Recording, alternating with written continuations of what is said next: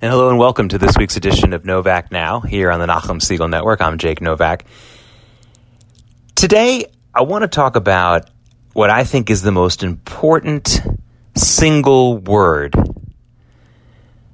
that America is based on, the United States of America in particular is based on. The one word, the one ideal that America really is all about, should be all about, and sadly has almost faded from our national conversation, even though that word is printed and is physically present in everywhere you look in our daily lives, and yet it's not really in the national conversation. It's further and further away from the center of the national conversation, and it is really disturbing.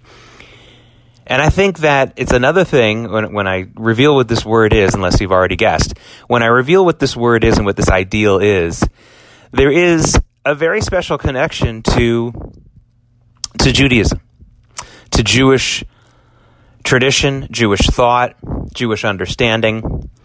It's one of the reasons why Judaism and the United States of America, and Jews in particular in the United States of America, those who have, especially those who adhere to Jewish law and live an observant life, have for the most part been so very comfortable in this country.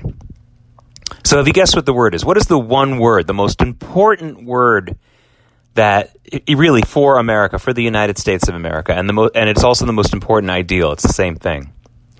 And hopefully you've guessed that word is liberty. You know, there's a reason why they call it the Liberty Bell. And there's a reason why we call it the Statue of Liberty. And it may seem very simple to you. Oh, yeah, liberty, freedom. America stands for that, doesn't always achieve that goal, doesn't always live up to that goal, and I'll talk a lot about that in this coming half hour. But yeah, sure, liberty, no big deal, right? And the answer is yes, big deal. Big deal because liberty is not such an easy thing to accept as you might think for a lot of people. Liberty is frightening for a lot of people. Liberty is something that a lot of people don't want. And the fact that liberty has now fallen out of our national conversation, I think for decades, but certainly in the last several years, it is really falling out of favor. You just don't hear the word. You don't hear it talked about as an ideal like we used to. And I'm not just talking about 1776 and the American Revolutionary times. I'm also talking about right up until the height of the Civil Rights Movement. You know, there were a lot of civil rights rallies and a lot of civil rights events that took place at the Liberty Bell in Philadelphia. And that was a good thing. But not anymore. I don't hear the word liberty from the marchers, the protesters, or the counter-protesters. I just don't hear it. It's fallen out of favor. What do we hear in America today from the so-called progressive left? Which, again, I think you've heard me say here on this program many times, that calling the left in America progressive is really, it's worse than an oxymoron. It's almost an obscenity because they're not progressive. They don't want to move us forward. They want to move us back, not just back to the times of real infighting in this country, maybe to a Civil War type situation, but even before that, primordial times. They really want us to go back to tribalism. You want to see what a tribal country is. Go to a place like Iraq. And, you know, we're happy that Iraq's no longer under the rule of Saddam Hussein. And go to places like Africa. You know, so even countries like that where they actually have some form of democracy. It's not what you think. It's tribalist democracy. In other words, in Iraq, when they have elections, which is a nice thing that they have elections, but don't be fooled. Every Shiite in Iraq votes for the Shiite party. Every Sunni in Iraq votes for the Sunni party. Every Kurd in Iraq votes for the Kurdish party. And whoever is going to win that election is just based on turnout and how many of the voters that one tribe is able to kill, or how many voting places get bombed. That's how you get your election results in countries like that. And a lot of people seem to want to bring us to that place here in the United States, where black people only vote for a party that represents them. White people only vote for a party that represents them. Christians, Jews, balkanizing the country to a point where we're just a bunch of warring tribes. But what we do hear from the so-called progressive left and from the protesters and even from counter-protesters, we're hearing a lot of things like equality. They want equality. We're hearing things like the term social justice, which is also, it's not a real thing. There's no such thing as social justice. It's either justice or it isn't. Social justice is a euphemism for socialism usually, or for far left policies. I'm for justice. I don't know about you, but I'm for justice. And justice is justice. And if justice means sometimes rich people will win in a dispute over a poorer person who is breaking the law, then that's justice. And if sometimes that means a poor person wins a court case or wins a judgment or wins protections from or some other kind of form of victory over a rich person because the rich person was breaking the law, that's also justice. It's also very much a teaching in our Torah. Those of you who remember Mishpatim and that portion of the Torah where, it's kind of a radical idea. Hey, you know what? Judges, you can't judge in favor of a rich person because you want a rich person's favoritism. Okay, that sounds pretty cool, right? But the Torah also says, oh, by the way, judges, you can't judge in favor of a poor person just because you feel sorry for the poor guy. You have to uphold the law. And the Talmud goes into discussions about what to do about that when a poor person loses a court case and what King David did about it. If you want to know more about that, maybe I'll put that on my Twitter feed, @JakeNY, which is where you can find or read all the things that I'm talking about. I've also joined Parler, by the way, Parler, the new Twitter-like social media feed. I'm trying to put as much of my content on there as well, although I'm still mostly on Twitter, but my Parler handle is @NovakJake, just one word, NovakJake. So if you want to follow me on Parler, you can do that as well. But anyway, we're hearing a lot about equality. We're hearing a lot about social justice. We're hearing things like economic equality. And my question has been for a long time, what about liberty? Now, I think the leading voice in this country, for better or for worse, I don't know if my listeners listen to his program or if they like the way that he comes off, but based on his work on his own radio show and more importantly in the books that he writes, America's number one advocate and most consistent advocate for liberty in the public square right now is Mark Levin. And if you want to read some of his books, he has a book called The Liberty Amendments. And again, he talks about it a lot on his radio show. He's been very good at focusing on liberty. It says liberty on all of our coins and a lot of our paper money. And again, we have the Liberty Bell, we have the Statue of Liberty. But for a lot of people, it's just a word and the idea behind it has gone away.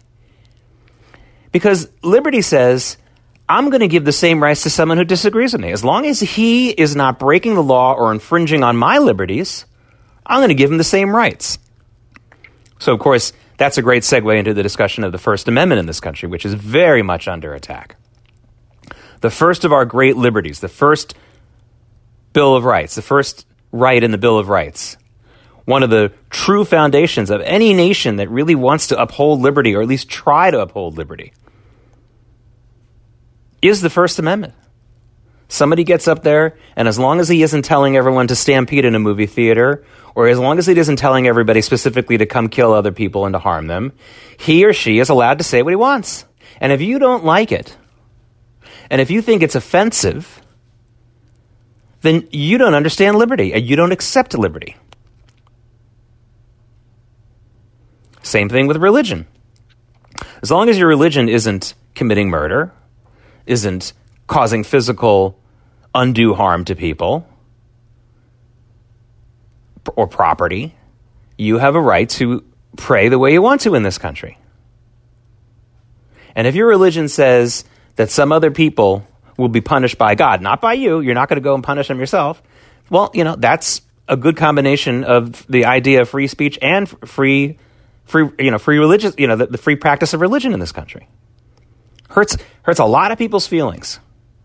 Hurts a lot of people's feelings when, let's say as Jews, we hear Christian pastors saying that Jews are going to go to hell. I hate to hear that.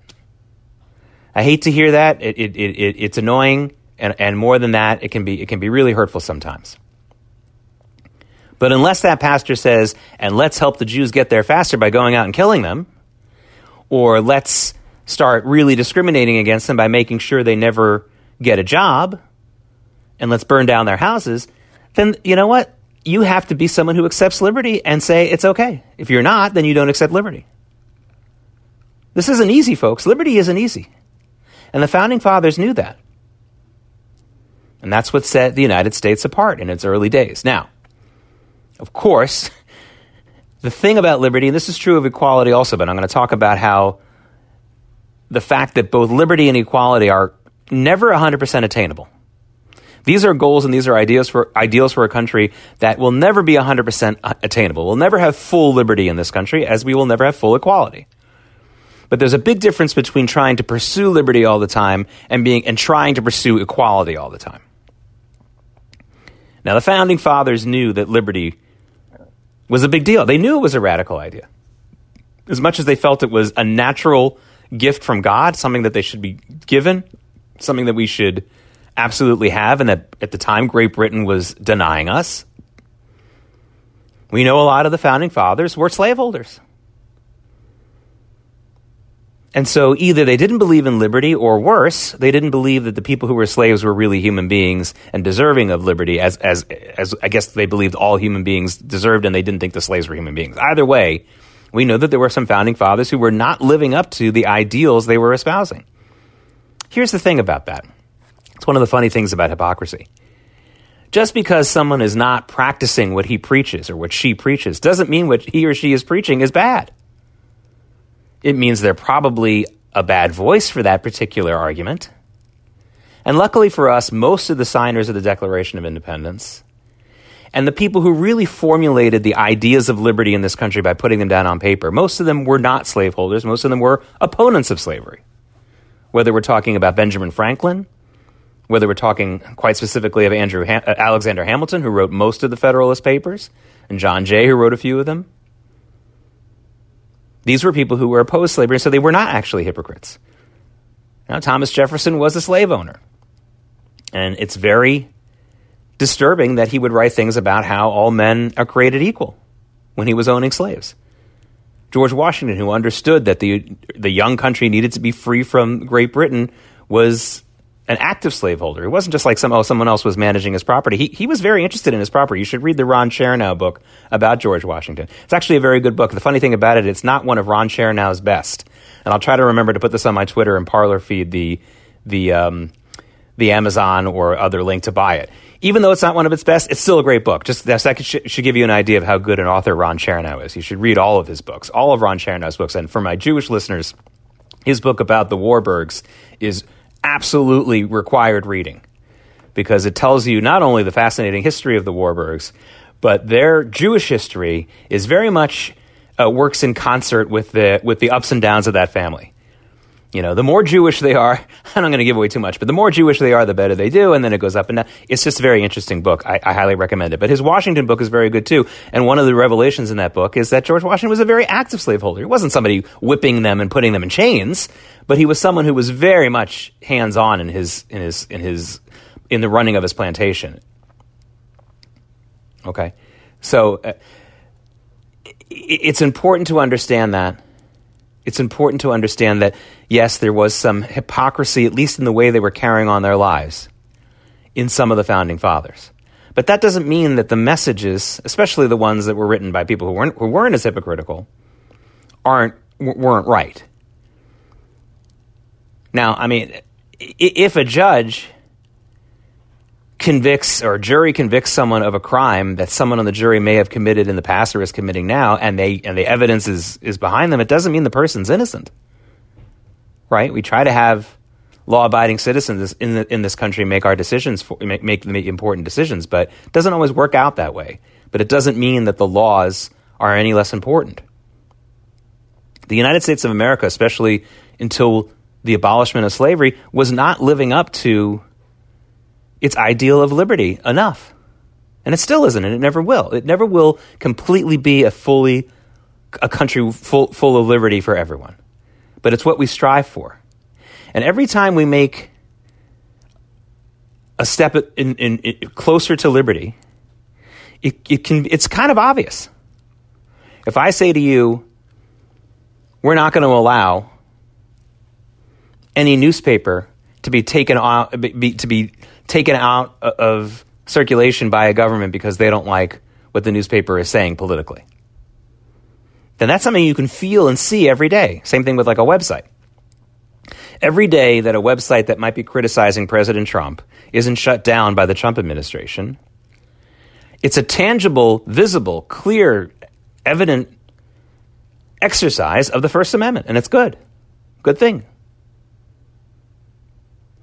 And every time we see private companies try to do stuff that gets in the way of liberty, we can feel it as well. Equality is a tough one. First of all, you can't really have equality in a country without liberty. If people aren't free, if some people are free and some people aren't, then by definition, you don't have equality. If you're going to say the political class or let's say the police are the only people who are going to be allowed to have guns, then you don't have equality. You know, it's funny. The same people who a couple of years ago who were going off, or even just a few months ago, were going off about every mass shooting and saying, you see, the police are the only ones who really have guns in this country. And now these are the same people who are saying, defund the police, take the guns away from the police. I mean, the gun control debate in this country, I think, is very much on pause, if not completely over right now. I think that these protests in the last few weeks have sold more guns than any gun show extravaganza could ever do. Very much like Mike Bloomberg and Barack Obama's threats against gun ownership also sold a lot of guns in this country. Those guys were great gun salesmen. Maybe they were getting a commission under the table. I don't know. They were so good at it, it's hard not to believe they weren't. I'm half joking. But just think about it. Think about equality here for a second. If you don't have your liberties, if you don't have your First Amendment and all the Bill of Rights liberties, you can't have equality. Is there equality in a country where some people are armed and others aren't? Some people are allowed to have guns and others aren't? That's not equality. Now, is everyone allowed to have a gun in this country? No, but you have to do something first to lose your right to own a gun. You got to commit a felony. You got to be maybe charged with a domestic violence thing. You have to be maybe a minor. You lose your right to, you don't get your right to have a gun yet, although children are a different part of a discussion when it comes to full legal membership in a society. But that's just one example. There are a lot of other examples. If you don't have basic liberties in this country, if there's one group of people that's allowed to publicly worship and another that isn't, that's not equality. So without liberty, you can't have equality. But people have forgotten that because a lot of the people who are shouting about equality, whether it's racial equality or economic equality or the social justice stuff, nonsense, all that kind of stuff, don't like liberty because they would much rather have, this is similar to an economic argument that we heard in Britain years ago, they would much rather have people without liberties than people with liberties who they don't like. In other words, strip away everyone's freedoms so the people that I don't like don't have the freedom. I don't like those Jews worshiping. I don't like them, and I don't like their synagogue, someone might say. So let's make an official religion in this country only one form of Christianity, and that's what it's going to be. And even though I might not be in that group of Christianity, at least the Jews won't get it. And that might sound like a crazy reasoning to you, but there are people who think this way right now. They don't like Trump supporters. They don't want Trump supporters to be able to post funny memes or videos, and certainly not President Trump himself, clearly tongue-in-cheek or funny videos on Twitter. So they would rather take away everyone's liberty so that the person they don't like, whether it's President Trump or one of his supporters, or doesn't get a chance to say that, doesn't get a chance to have that right. They'd rather they live it that way. This is very similar to the very famous argument about from Margaret Thatcher when she was the Prime Minister of Great Britain, when she argued that socialists in Great Britain would much rather have everyone be poor, the poor be poor, than the rich getting richer. In other words, if the rich getting richer means everyone's getting richer. In most countries where rich get richer, it usually is a tide that lifts all boats. Because the funny thing about rich people getting richer is when they buy that second house, or they buy that third boat, or when they buy that 10th car, they're buying it from someone who's selling it to them who's not as rich. And that person who's selling it to them is employing people who are even less rich, who make the car, the boat, and the house. And so Margaret Thatcher noticed that these people who detested the rich getting richer would rather have the rich just stay in place than have and let the poor get even poorer than see the rich get richer, because they hated the rich more than they loved the poor. Reminds me of a Golda Meir quote, another female prime minister, which is so true even today, that there'll be peace in the Middle East when the mothers of Arab children love their own sons more than they hate the Jewish boys. And that's true of the Palestinians today. She was talking about Egyptians and the Syrians, established countries at the time. But boy, is that ever true in the Palestinian-Israeli conflict. When the Palestinians decide that they love their own children more than they hate the Jews in Israel, there's going to be peace. They're not there yet, for whatever reason. Well, there are a lot of reasons. We can get into that another time. But liberty is a tough pill to swallow, especially if you're really partisan. If you're a really partisan type of person and you really have a lot of hatred in your heart, a hateful person will never endorse the idea of liberty for all, because that includes giving liberty to people that you hate. Now, you can talk about equality all you want, but equality is a much more amorphous type thing than liberty. We can all be equal in misery, which I think a lot of people would be okay with, because they hate so much other people. They hate other people so much that that punishing them is more important than lifting everyone else's spirits and everyone else's situation. Hatred for all types of groups. And again, it comes from the right, it comes from the left. I think that the left is much more hateful now, but it doesn't mean that there aren't hateful people on the right. And you know what? There's no acceptable amount of hatred from any group. So you don't have to feel singled out here if you're on the left or on the right and you're listening to this. The fact is, if you have a tremendous amount of hatred in your heart, you're probably more likely to just talk about equality, even though you may not really mean it, because equality could mean misery for everyone. No wealth, no decent schooling, because you'll be getting those other people who you didn't like, and you'll be happy with that. Liberty for all? Ooh, liberty for all. That means that those people in the South who I don't like, who vote for Trump and drive a pickup and listen to country music, they're going to have the same liberties I have. They're going to be able to go on Facebook too and post what they think. Oy vey. No, I don't want that. If you're the kind of person who talks like that, then you don't believe in liberty. And maybe America isn't for you. I'm not kicking you out, but I'm thinking maybe America isn't for you. You know, when my daughter was in 7th grade, she learned a lot about liberty. She was learning a lot about the American Revolution. And it occurred to me, this might be the last time in her formal education, no matter how many years she spends in college or university, however, that she'll ever really learn about liberty. From then on, it's going to be about equality, and it's going to be about injustice and all that kind of stuff. And it's too bad, because even the original people who were really looking for equality in this country, whether it were people like Frederick Douglass or people even before him, or going all the way to Martin Luther King, they understood that liberty needed to be the forefront and the cornerstone of the civil rights movement, of that movement for equality, because they understood, as I've been saying, that without liberty, you can't have equality. You can't have a good kind of equality.